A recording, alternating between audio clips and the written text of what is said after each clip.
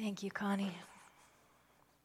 This month's topic of discussion has been compassion, and that song is such a sweet touch-in on just how close, how within reach it is for us to make something better for someone else, isn't it? I think it's just such an important thing for us to know that we can make a difference. Along those lines, we just took 180 cans of corn to Westside Cares this week to help fill Thanksgiving baskets. We worked together with 23 other spiritual communities on the west side of town to provide for families in need. And it's amazing what happens with those baskets, how beautiful they are. You know, you don't think very much about one can of corn, but when it's accompanied with a turkey and sweet potatoes and celery and all of the things that you need for a Thanksgiving dinner, it makes a difference, doesn't it? It makes a difference to just know that people care. That somebody cares that you're okay, that your family is okay. Makes a difference in life. And I think that knowing is why I feel compelled to talk to you about the Parliament. On any given Sunday, we could talk about a lot of different things. There's plenty to talk about in our world. It is a rare thing to have 7,500 people from 80 different countries representing 220 different religions come together in one place. It happens once every 3 to 5 years through the Parliament. And it's been happening for a very long time. The very first Parliament was held in 1893, and our founders, Charles and Myrtle Fillmore, attended that Parliament in Chicago. And were touched by what happened at the Parliament to the degree that it affected how they moved forward with the unity movement. And so every time I'm at the Parliament, I think about that. Even though it's in a different place and they're different people, and it's 125 years later, I still think how interesting to walk in those same footsteps, to walk with that same intention that they had in being there, in gathering with so many different people from around the world. And so we held the Parliament this year in Toronto, Canada, Toronto, Ontario, Canada, which is a very interesting city. How many of you have ever been to Toronto? A couple of you.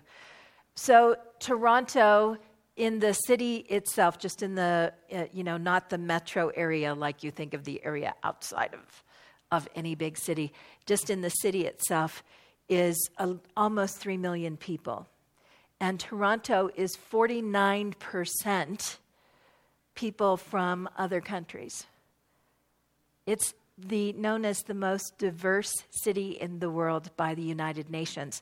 And their city campaign, their city market, I guess you could call it a marketing campaign, is Diversity, Our Strength. So it's very interesting to be in Toronto because they're celebrating diversity in a way that we don't see in other places in the world. It's very interesting when you arrive in Toronto and you walk through the airport, you know you're in an international airport, but a lot of those people live there.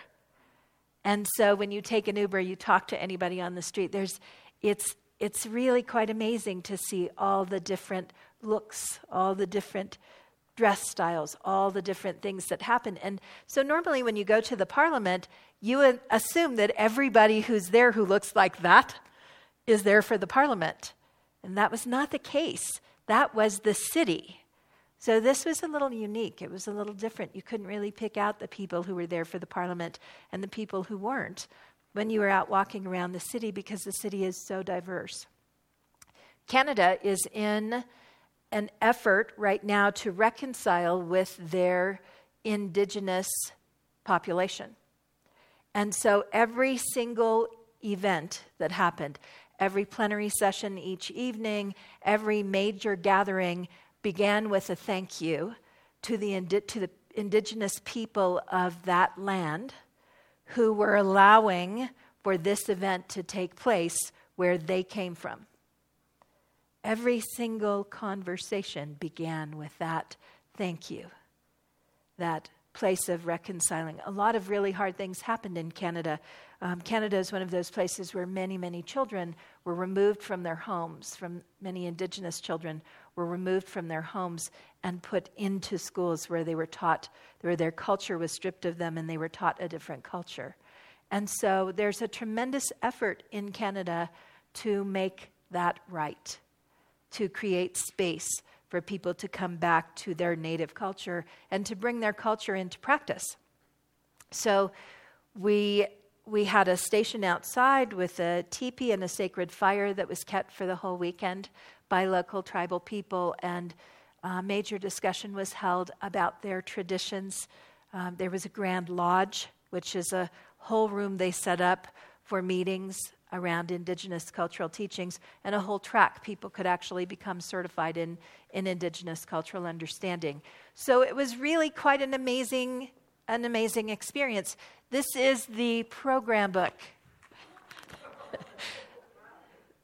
More than 2,000 people submitted proposals. Over 1,000 workshops and events were held from the 1st to the 7th, which is pretty phenomenal. So I just want to read you a couple of the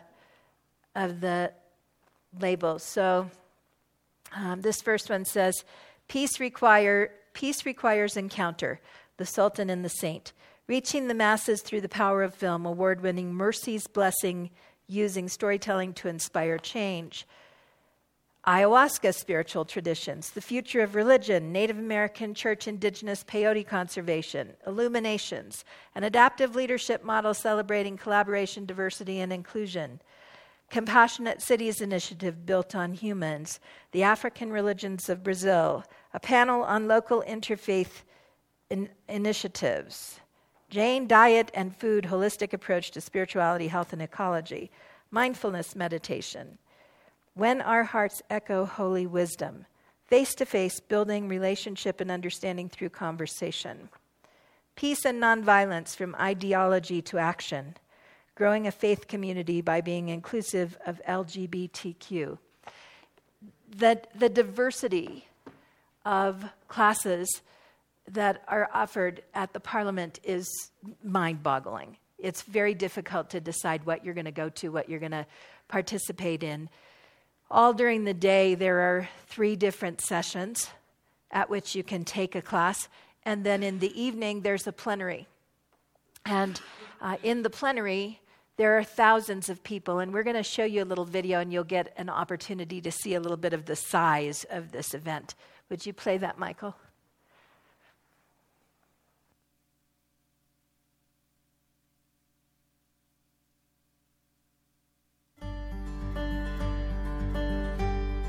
This is my second Parliament, and the last one I went to was just a very heart-opening experience. I'm very excited to see a lot of my friends. I met him first time in Salt Lake City in 2015. I know that many years of efforts have gone into putting together an incredible interfaith event that's meant to be inspiring, and it's bringing people from all over the world. People just come to learn, to grow, to be together. And there's many wonderful speakers and programs and performances. It's a great event. I think in these days and times, the promise of inclusion and power of love is one of the most important messages that we can promote within our communities, and I think it's relevant all over the world.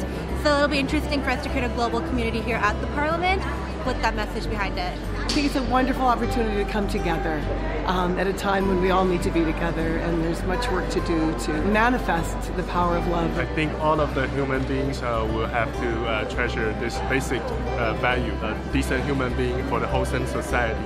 And all those 3 topics will be extremely important, especially in the modern context. Because Toronto, Canada is the most diverse city in the world according to the UN. And I think that if not here, then where can we really show that it's possible for people of all backgrounds to come together and get behind that message? This is my very first time coming to Toronto, but my first impression is the welcoming atmosphere of these people. It really embodies what we're talking about, so what a great place to have it. Perfect. Yeah. Yeah, it's really wow. It is. It is wow. And it's wow to meet all these different people, and it's wow to even consider that how far they come from, that they come from India, and they come from China, and they come from all over Europe, and just all over the world, spiritual leaders who gather. So what's the point? What is the point of this? The point is, first of all, that we care enough to come together, right? That we care enough to be in the same place and to come together. So a lot of times people think that the parliament is about talking about religion. And there is a lot of that goes on. But the parliament is really about talking about the big problems of the world.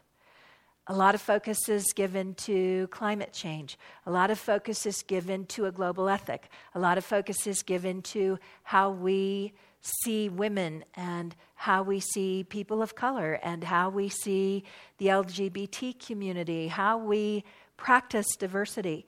A lot of attention is given to what is called next generation. What are we leaving for the next generation, and how are we listening? Is there a listening? There's a whole night where we have the opportunity to hear from kids between the ages of 18 and 30. And that, for Mark and I, has been the most powerful evening each night, each time we've been there, to hear the hope that kids have and what they care about is really an interesting thing. And then to just consider that all of those people that are there care about those same things. That they all care enough to come together, to talk about it, and then go home and continue in leadership. So I want to read to you the mission of the Parliament. The Parliament of the World's Religions seeks to promote interreligious harmony rather than unity. The problem with seeking unity among religions is the risk of loss of the unique and precious character of each individual religious and spiritual tradition. This understanding is key to our framework. Interreligious harmony, on the other hand, is an attainable and highly desirable goal. Such an approach respects and is enriched by the particularities of each tradition. Moreover, within each tradition are the resources, philosophical, theological, and spiritual teachings and perspectives that enable each to enter into respectful, appreciative, and cooperative relationships with persons and communities of other traditions. Nowhere in there is the word tolerate. The word tolerance, I heard someone say it at the Parliament, tolerance is a very low bar, isn't it? Tolerance is a very low bar. It's very different than collaboration and conversation and true acceptance of all of the differences. All of that said, one of the most meaningful comments that I heard during the Parliament came from a rabbi who is part of a group called the Interfaith Amigos. And he speaks with a Christian and a Jew, a Christian and a Muslim, and they travel and talk about their faiths, and they're hysterical. They're really funny. If you look them up online, you'll enjoy what they have to say. But he said something that really struck me hard, really settled in my heart. He said, if your religion does not move you beyond the label of your religion, it's doing you a disservice. Which is very powerful when you think about it, isn't it? It's a very powerful statement. And he began by talking about his own name. His name is Ted. And he began talking about the pleasure of being Ted and how much he likes being Ted. What it feels like to be Ted. Ted is kind of a good guy. And it feels good to be Ted. And as long as he's tied into Ted, he feels solid and certain about his life. I'm sure that's true for all of us, isn't it? We feel very solid and certain in who we are. And he spoke about relinquishing his need to be Ted in order to recognize his deepest connection to Spirit. That he had to be able to realize that Ted was temporary. Ted is a temporary label for who he really is. And then he talked deeper, and he talked about religion. and about the fact that who we call ourselves is a temporary label. And if we get caught in it, it removes from us our understanding of our eternality.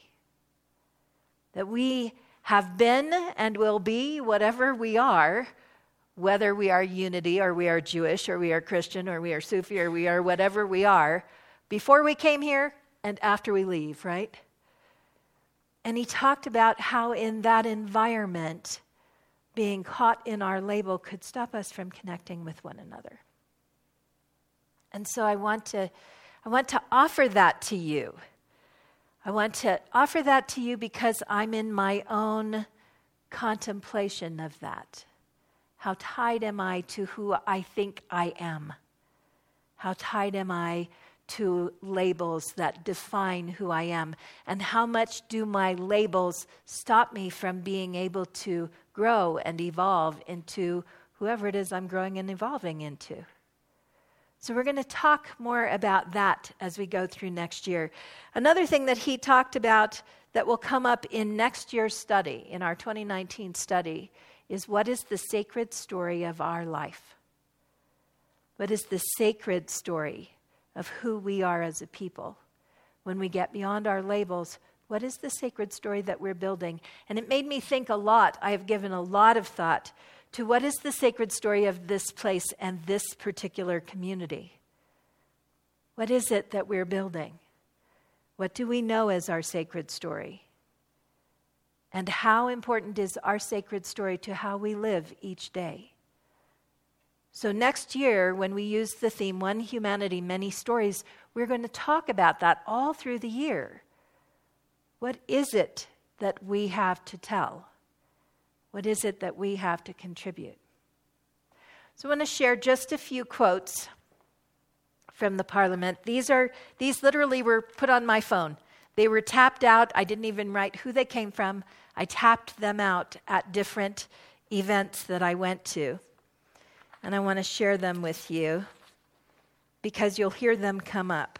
The first is, tolerance is a very low bar.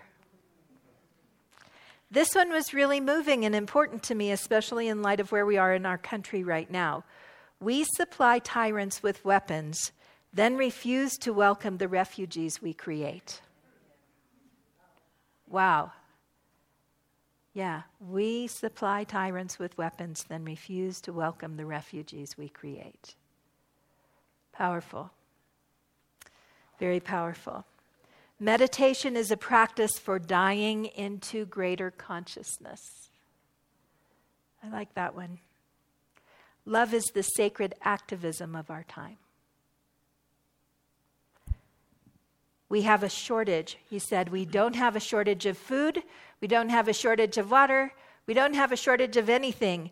We have a shortage of global consciousness. We can be better together. I like this one too. It's time to close the gap between vision and action. And this one, he said, a leader defines reality. And he was talking about the importance of how we take this story home. A leader defines reality. So will we carry the story of hope home? Will we come home and share that 7,500 people who all think really differently can make a difference together? We were also encouraged to let go of our desire for like-mindedness, because like-mindedness is one thought that doesn't make room for all the others. Interesting to consider. And this last one I want to share with you was heard by the Fillmores. These are the closing words of Swami Vivekananda, who brought the Hindu faith to the very first parliament, and his presentation had great impact on the thinking, specifically of Charles Fillmore. He closed his parliament address with these words: "If the Parliament of Religions has shown anything to the world, it is this. It has proved to the world that holiness, purity, and charity are not the exclusive possessions of any church in the world, and that every system has produced men and women of the most exalted character. In the face of this evidence, if anybody dreams of the exclusive survival of his own religion and the destruction of the others, I pity him from the bottom of my heart and point out to him that upon the banner of every religion will soon be written, in spite of resistance, help and not fight, assimilation and not destruction, harmony and peace and not dissension.